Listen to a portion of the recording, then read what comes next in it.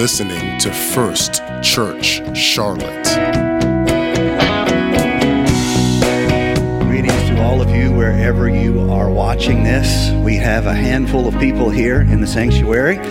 Good to be in the house. God bless you all. We love you. I would say the vast majority of you are safely ensconced in your pajamas on your couch, making sure you are at little risk. And I want you to know that's absolutely okay. We love you. We miss you. I don't know what's worse, being apart or not being able to hug each other when you come back together. Because it's so funny, you see someone, you're like, get away. And we love you all. This is such a crazy time that we are all living through. But I believe we will come through it. And somehow God will bring good out of it. In the meantime, I want you to know God's still forgiving sins. And so wherever you are, if you have not repented in a while, I want you to know right in your living room, you can bow your head and you can say, God, wash me of my sins, cleanse me, make me whole, help me turn my attention on things above, not things of this world. Not only that, people are being baptized in the middle of this. We have baptized several people here at the church. You can reach out to us and we will facilitate that in an appropriate manner. And lastly, people are being filled with the Holy Spirit and they're speaking with tongues. It's easy to think you got to have 5 people around you yelling at you. No. That's not how it happened in the Bible. Right where you are, if your heart is ready, I don't want you to wait for someone, official, a real preacher. No, I want you right in your house. I want you to worship the Lord. I want you to ask the Lord to fill you with His Spirit. You'll be surprised at how quickly His Spirit fills that living room and gives you His gift. And so we miss you. We love you. We will be having an announcement this week on how we will try to start reintegrating our services next week. There's a lot of things we have to figure out, a lot of details. Watch our webpage, our social media page for details on that. You'll be hearing more. I am continuing, or shall I say finishing up, the series I've been doing on blessed. What does it mean to be blessed? And I have personally found it a very rich study of Scripture, a very, very informative and helpful review of blessing in the lives of the patriarchs. I believe all of us want to be blessed, right? I believe all of us want to know that God's hand is upon us, right? I believe very few of us are satisfied with what this world offers, right? I believe that we are people who are like our father Abraham, seeking a city whose builder and maker is God. So let's continue with this. I'm going to try to finish this series up today. In week number 1, we talked about blessing from God's perspective. We know what's in it for Abraham, but what is in it for God? Why would he in some manner tie himself to an individual and say, I will have covenant relationship with you? What's in it for God? In the second week, we saw how a limited view of blessing, how a limited view of what God can do for people always puts us at each other's throats. And we always end up in some manner competing one with another and feeling tragically as though your blessing is less for me. And in week 3, we saw how God's blessing was not something that could simply be tricked or bargained or stolen, but it was primarily evidence through transformation. And Jacob has an encounter with God. We'll talk a little bit more about that today. And week 4, this past week, we talked about how the struggle ultimately is a struggle of identity. Are you who you used to be, or are you who God says you are? And this wrestling is not simply one and done in our life, but it is a continual challenge that we live out as the old flesh, the old man, as Paul would say. that flesh pursues the things of the flesh, and your desire for the kingdom of God within you wars with that and says, no, that's not enough. I need more. I hunger and long for more. I desire more. In that battle of flesh and spirit within us, God is not going to leave you the way he found you. He is going to transform you, and then he's going to remind you that you are not who your neighbor says you are. You are not who your enemy says you are. You are who God says you are. And this week, we are going to strive once again to communicate what is the essence of divine blessing. What does it mean to have God's hand upon our lives? And I want, if the Lord will help me, I want to convey this in a manner that will resonate with you, and you won't simply be entertained in the manner of a good sermon, but there will be something that strikes home in your spirit. If you survey the patriarchs, as we have done over the last 4 weeks, if you survey them, you quickly see that Abraham received a promise from God. And the challenge of Abraham's life was to believe the promise and live as though the promise had already been given, even when he hadn't the evidence of it in his life. And he distinguished himself as a person who was able to live by faith. Therefore, he's the father of all the faithful. We all strive to live by faith. Now, Isaac, interestingly, receives this covenant as an inheritance from his father. Abraham had the challenge of faith. Isaac receives it as an inheritance from his father because he is the only son of promise. And he, having lost his father, has to build his own altars and get his own faith, his own relationship with God. Now, the sons of Isaac are two. There are Esau and Jacob. And this is the story of how Jacob contests his brother for the anointing. He craves it more than anything else in his life, and he decides that he will do nearly anything for it, and he cheats his brother, and he lies, and he tricks his father to be given the language of promise. But the promise doesn't seem to be revealed in his life because, as we've talked about, Jacob will receive none of the inheritance of his father. He won't. Esau receives that. And when Jacob comes back later in the story, Esau's not evening up with Jacob. Jacob's giving offerings to Esau. What good then is the favor of God upon his life? That's what we're talking about today. What is there in it for Jacob? This is what Jacob was given. He was given the promise of blessing, and he had to live his life as though he had evidence. Do you see the same story as in his grandfather Abraham? I've been given a promise, and I'm going to live my life on the foundation of that promise. Hear me. That's what all of us do here and now. We are the sons and daughters of Abraham. We claim the promises of God. This world is not my home. I'm just a passing through. One day, this corruptible will put on incorruption. It's a promise. I don't have much evidence of it here today, but it's a promise, and I'm living as though I had evidence. So, excuse me. I don't have COVID. I have allergies. Stay calm. Breathe. So, the interesting thing about Jacob is he discovers what it's like to live among tricky people. Like the apostle said, God is not mocked. Whatsoever you sow, that shall you also reap. And Jacob is the one who is now having to guard himself against tricky people of poor ethics. And finally, the Lord says, okay, it's time to go back and face your brother. The Lord gives this, you can read it in the passage, gives it to him as a direction, tells him that he will be with him, and stops talking. Jacob decides to obey, and he goes back. And in this moment, you see the fear of Jacob. You see the image, the scene, the story of divine wrestling. Because it is here where Jacob Jacob is going to go back to face his brother.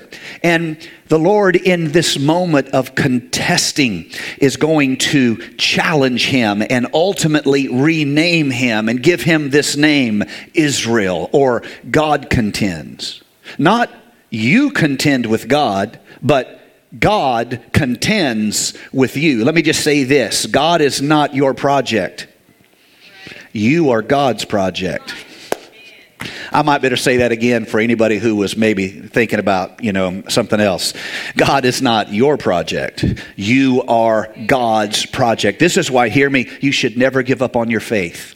Though you slip away, though you allow it to grow cold, though you fall in sin, you should never give up on your faith. Why? God is not your project. You are God's project, and God is contending with you, and God is going to wrestle with you and work with you and mold you and make you, and yes, defeat you, and yes, break you, and then put you back in a place of becoming, because you are God's project, and He is committed to work with you. Yes, broken you. Yes, selfish you. Yes, lazy you and me. Yes, fearful you and me. Yes, God's not given up on us. And this isn't just my idea. Let me show you some scriptures here. Hebrews 12, verse number 6.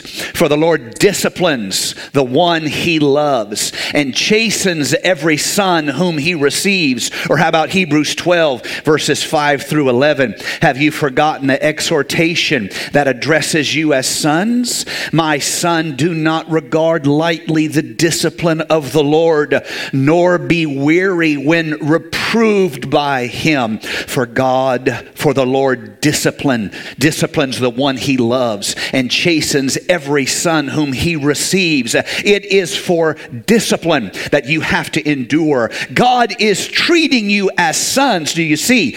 God's not your project. Church is not your project. Living better is not your project. You are God's project. Revelations chapter number 3, verse number 19. Those whom I love, I reprove and discipline. So be zealous and repent. You are God's project. Never give up on your faith. I don't care how far you think you have gone. I don't care how much of an embarrassment you think you are. Never give up on your faith. Why? You're God's project, and He's wrestling with you. How about some more scripture? Proverbs 3, verses 11 and 12. My son, do not despise the Lord's discipline or be weary of His reproof. For the Lord reproves him whom He loves, as a father and a son in whom He delights. How about one more? Just because, it's an embarrassment of riches. How about Psalms 94 and 12? Blessed is the man whom you discipline, O Lord, and whom you teach out of your law. Are you starting to get the idea here? God is contending with you. He is wrestling with you. And His blessing, you say you want to be blessed, is tied up in the fact He is still working with you, and tied up in the fact that He's not given up on you. Your divine blessing is threaded through and through with His covenant commitment that He's not given up on you. No matter how depressed you are, He's committed to you. It's called divine favor. No matter how big of a mess you make, He's committed to you, and He's working with messy you. It is what it means to be divinely blessed and have divine favor. Jacob will live a lifetime, and in that lifetime he will receive the blessing of the Lord, striving with Him, correcting him, rebuking him, and yes, blessing him. And now, if you see him at the end of his years, if you see Jacob at the end of his years, you start asking yourself, what now that his time has seemingly started to come to an end, what is now his role? If you read the story here in the latter chapters of Genesis, chapters 47, 48, 49, the story seems to move on from Jacob to his son Joseph. What is the role of Jacob, this anointed one, now that his a story seems to be moving on? Well, it's time for him to bless others. It's time for him to represent God's commitment to others. This is shown in Genesis 49, where Jacob prophesies over all his sons, points out their errors, and, hear it, blesses them anyway. Points out their character flaws and blesses them anyway. Points out what they did wrong. Read it, Genesis 49, and blesses them anyway. Hear me today. Those of you who want to be blessed of the Lord, those of you who want to have his favor flow through your life, the last lesson of blessing is legacy.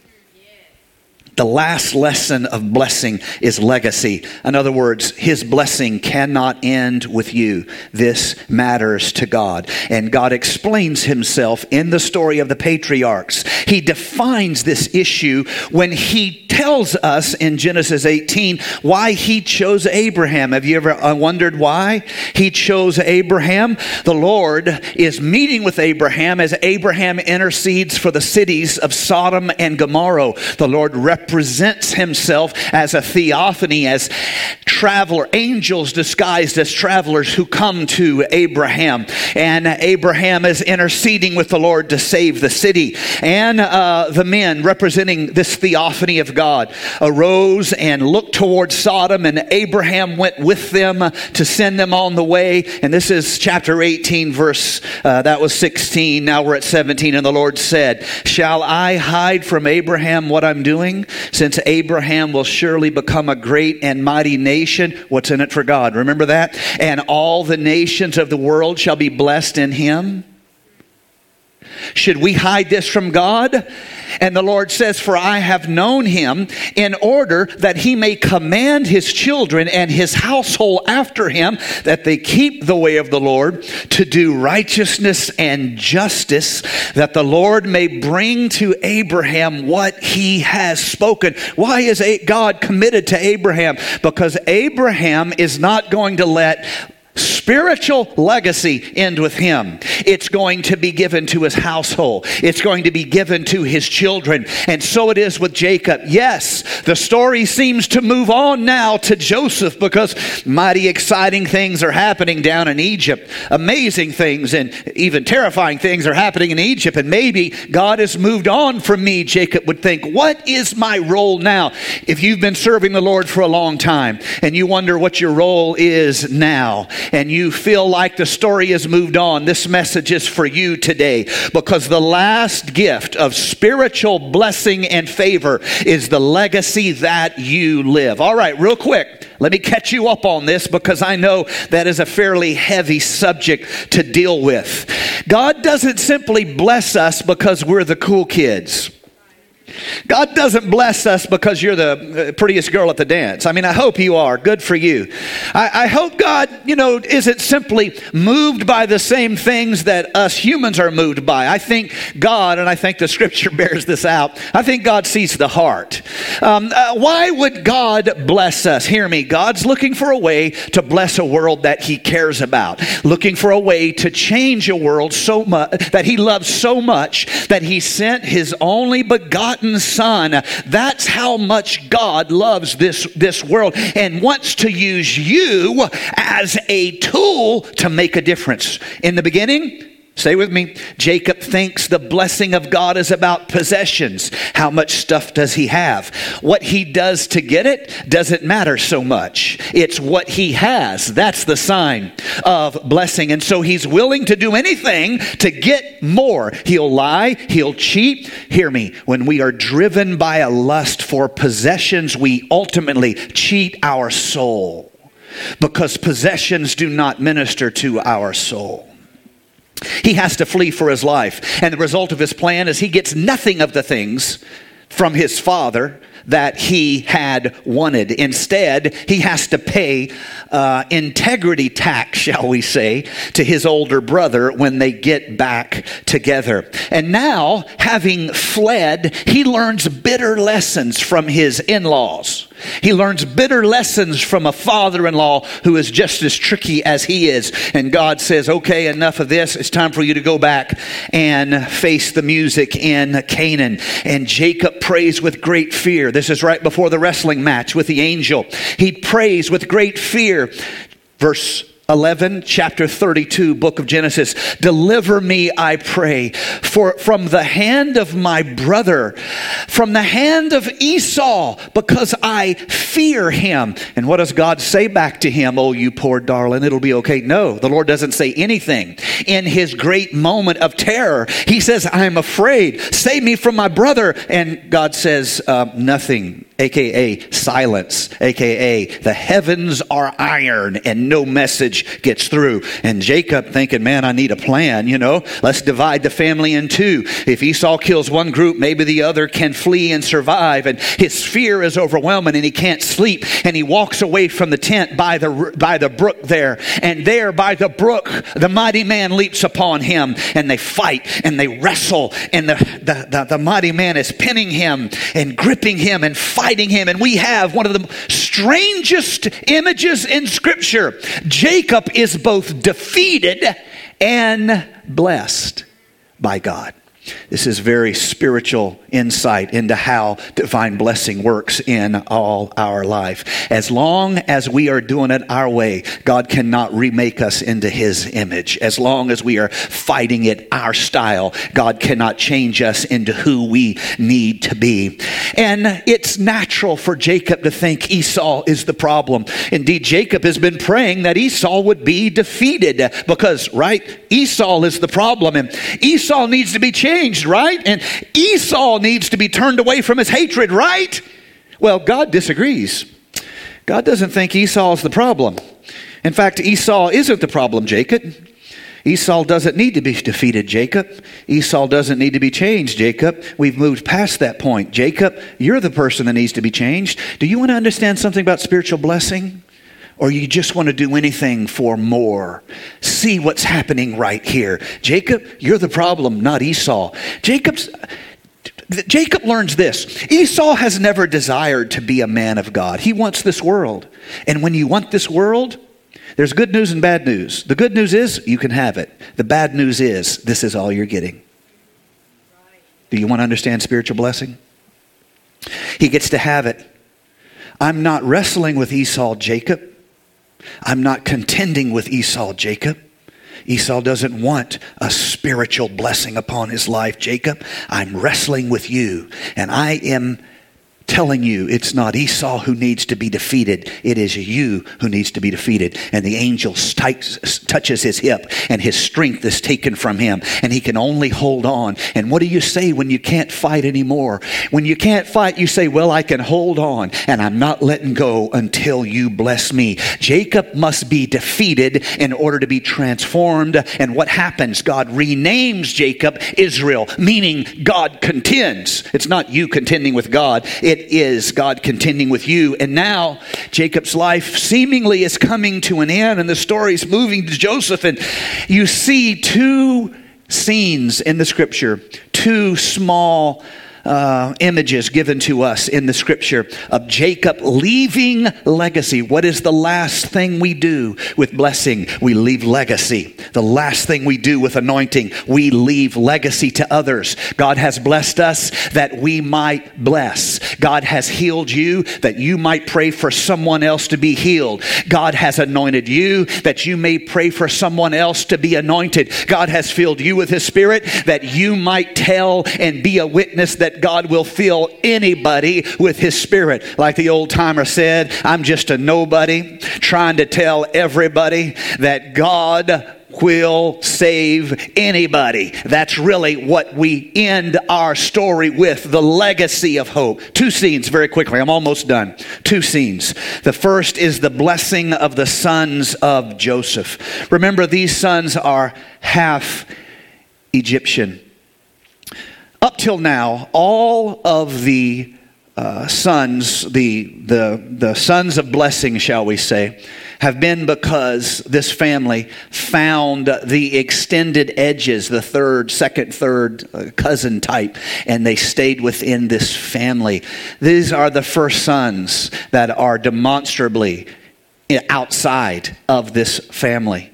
And it would be easy to look at them with some type of judgment and not see them as is the nature of some. They're not pure. They're not really of us. But Joseph brings his sons to Jacob because Jacob has asked him to do so. And in chapter 48, verse 9 of Genesis, you see an image here. I want you to get this. And so Jacob, having these sons brought before him, hears as Joseph tells him, these are my sons whom God has given me in this place. We haven't gone and found the edges of the family and stayed true. These are pure outsiders, and there could easily be mocked by those who think they are better. And Jacob says, bring them closer. Bring them closer. I want to bless them. Jacob can't see, but I want you to see here in verse number 10, one of the few times where the Bible doesn't call him Jacob. The Bible calls him Israel. One of the few times the Bible doesn't call him Jacob. When it comes to this moment of blessing, this moment of transference, you're not who folks say you are. You're now who God says you are. And he prays a blessing over them. He kisses them. He embraces them. He's blind at this point, but at this moment, some strength comes to him. And he says, I can see your sons, Joseph. I've been blind, but I can see your sons, Joseph. And the Bible says, I want you to get this, verse 15. And he blessed Joseph, saying, God, before whom my fathers Abraham and Isaac walked, the God who has fed me all my life long to this day, the angel, what is he talking about? He's talking about a wrestling match with God. He's talking about a night in which he was both defeated and blessed. A night in which God says you're no longer who you think you are. You're no longer who your in-laws think you are. You're no longer who the enemy says you are. You are who I say you are. The angel who has redeemed me from all evil. Bless the lads. Oh, I love this. Let my name be named upon them. Let my name be named upon them. God contends, Israel. God contends. I want God to contend with you boys too. Let my name be named upon them. My whole life, sons, God has fought with me, and he's worked with me, and he's not given up on me. And if there's one blessing I could give to you, it would be this. I hope when you wake up in the morning, you're aware that God is near to you. No matter what mistakes you make, I hope you feel the arms of God wrap around you and say, it's not too late for you to be brought back. It's not too late for you to find a place of repentance. Let this name that God has given me, Israel. You wonder why Israel is called Israel? Because Jacob prayed over his sons and said, let this name, God contends with me, let it be named over all of you. I want God to work on you. I want God to convict you. I want the power of God to be near to you. I don't care if you're rich if God's not there. I don't care if you're blessed if God's not working on you. As long as possible, I want God to be contending with you. Let my name be named upon them, and the name of my fathers Abraham and Isaac, and let them grow into a multitude in the midst of the earth. This shows us blessing. It's not the end of the story. So the first lesson of legacy is this lesson of blessing others. But there's another lesson here shown to us by the author of the book of Hebrews, chapter number 11, verse 21. By faith, Jacob, when he was dying, blessed each of the sons of Joseph and worshiped, leaning on the top of his staff. Here's a legacy you can give. I'm so old I can't even see anymore. I'm so tired I wake up tired. I'm nearly over. I know you think that I shouldn't get up out of this chair, but I want you to know I am a worshiper. I'll never forget my grandmother, hardly able to walk, get that handkerchief out and start shaking that handkerchief. Could barely walk, but shaking that handkerchief. The second lesson of spiritual legacy is I am a worshiper. Parents, your children need to see you worshiping God. Your children need to see you exalting His name in His sanctuary. And lastly, the third lesson of legacy is shown to us here in this passage that we read, where of chapter 49 of the book of Genesis, where He blessed His sons according to verse 28. These are the 12 tribes of Israel, and this is what their father spoke to them, and He blessed them. He blessed each one according to his own blessing. Verse 29, then He charged them and said to them, I am to be gathered to my people. Bury me with my fathers. Bury me with my fathers. The last lesson of legacy is knowing who you are. And Jacob wants them to know, I am not an Egyptian. I know I'm here now. I know the Lord has placed us here now. Do you see? I know I'm here now in this world, but I want you to know I am not an Egyptian. Here are the three lessons of legacy. And this is the last lesson that we learn from this series on living lives of divine blessing. These are the three ingredients to spiritual legacy. Every one of you who teach others the way to Christ, you need to know the lessons of legacy. Every one of you who have children, even unsaved children, you need to know the lessons of legacy. Number one is blessing. I want to bless everybody. I'm not holding back God's blessing. I want it for others. I want God to contend with them. I don't want God to give up on them. I hope God haunts you till your dying day. Haunt is a bad verb to use, but I hope you feel the love of God until your dying day. Number one, the lesson is blessing. If you're an elder, you still have a gift to give. You feel all alone, shut up in your house. Let me tell you, you have something to give. There's young people fighting the same battles you fought. You could reach out to them and say, I just want you to know I admire the way you're not giving up. The way you leave a lesson of blessing. The second lesson of legacy is worship. Let them see you worship. It doesn't matter if you're tired. It doesn't matter if you've been serving God 1,400 years. It doesn't matter. Let them see you worship. If you have to lean on a staff to worship, you lean on that staff and let your children see you worship. And number three, you need to know who you are. I am not an Egyptian. I feel the Holy Ghost right now. I am not an Egyptian. I am here now, yes. And God has made a safe place for me here now, yes. But I want you to know, just as Father Abraham looked for a city whose builder and maker was God, I'm looking for a city whose builder and maker is God. Oh, in Jesus' name.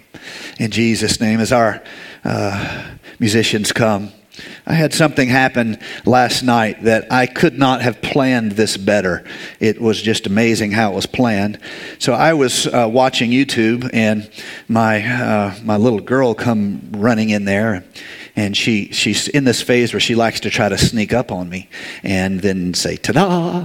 And the good news is that she's not very good at sneaking. And so I almost always know she's there. Last night I heard her come in, and I heard her kind of tiptoeing up behind me. And I said, I hear a little girl back there trying to pretend she's a ninja, but she's just a little girl.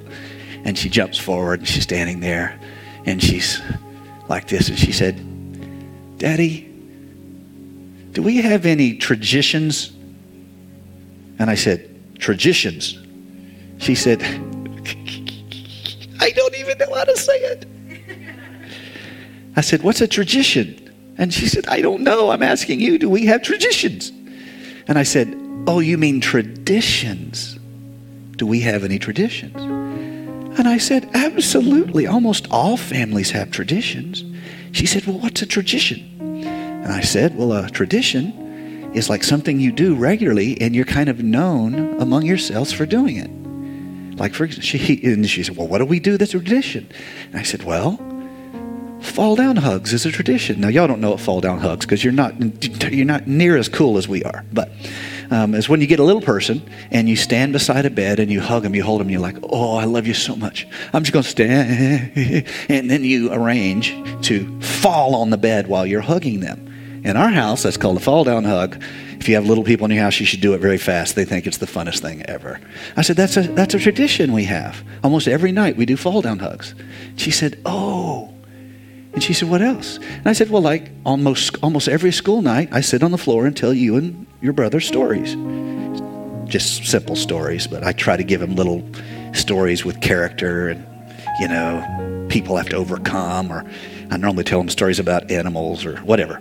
It's our tradition. And she said, oh, like biscuits in the morning? We've been cooking biscuits almost every morning of this crazy COVID thing. That's why I weigh 700 pounds. Like biscuits in the morning and cinnamon rolls, she said. She's a very spiritual child. She too loves cinnamon rolls. Yes, we have traditions. The last lesson of spiritual blessing, divine impartation, is not how much money you have in the bank. I hope you have some money in the bank. It makes life better. The last blessing is not whether or not your house is the biggest house in the neighborhood. The last thing you do in this realm of spiritual pursuit, the last thing you do in this life of seeking first the kingdom of God and his righteousness, it's a legacy you live. You live, you demonstrate, and ultimately you give away your legacy. And so that's what we do. We leave a legacy to all who will see, not just our children. That's the obvious. But our spiritual children, the friends that we've invested in, the people we've taught Bible studies to, the individual you prayed for at work, all of it is a tradition. The first tradition is, I want to bless everybody. I want to bless everybody. I'm not being stingy with God's blessing. I'll bless anybody that will receive blessing because it's all going to be sorted out by the blesser. But I'm showing them my heart when I bless them. The second thing after I have been willing to bless everybody, I've already forgot the second thing. Let me go back to my notes. Hold that thought. The second thing is leaning on the staff, so to speak, and worshiping. I am a worshiper. My life is incomplete unless I'm worshiping God. And then the third thing is know who you are. Bury me with my fathers. I'm not an Egyptian. I'm just here for a little while. If I can do that, then I give a legacy to the world that God has placed me in, and to the next generation who will carry this gospel forward. Wherever you are, bow your head right now. Let's pray together. Lord Jesus, we are honored by your gifts in our lives. You have not left us as you found us, but you have contended with us. You've convicted us. You've placed your hand like a potter upon our lives. Lord Jesus, if we have attained anything, it's been your work in our life. It's been your gift in our heart. We are partakers of that divine gift. We crave divine favor and we crave spiritual anointing. Oh Lord Jesus, help it to pass through us to others. Don't let it end with us, oh God. But let it be our word that blesses another. Let it be our hand that represents the anointing of God. Let it be our uplifted arms in worship. Lord Jesus, let blessing not end with us, but let us only contain it long enough for it to overflow and fill the world in which we live with your blessing, your glory, and your anointing. In Jesus' name we pray. In Jesus' name we pray. Our worship team is going to lead us in a song. I want you to take a moment and reflect. Take a moment and pray right where you are. Take a moment and make your heart right with God right there in your living room. Thank you for listening to First Church Charlotte. If this podcast has blessed you, please rate it with 4 or 5 stars. By doing so, you will help others find our free podcast and bless them. If you're in the Charlotte, North Carolina area, come worship with us at 4929 North Sharon Amity Road. For information about service times, church ministries, and so much more, visit us online at firstchurchclt.com. If you would like to help support our efforts, please text GIVE to 704-445-5353. We pray God's richest blessings to you. Come, worship with us.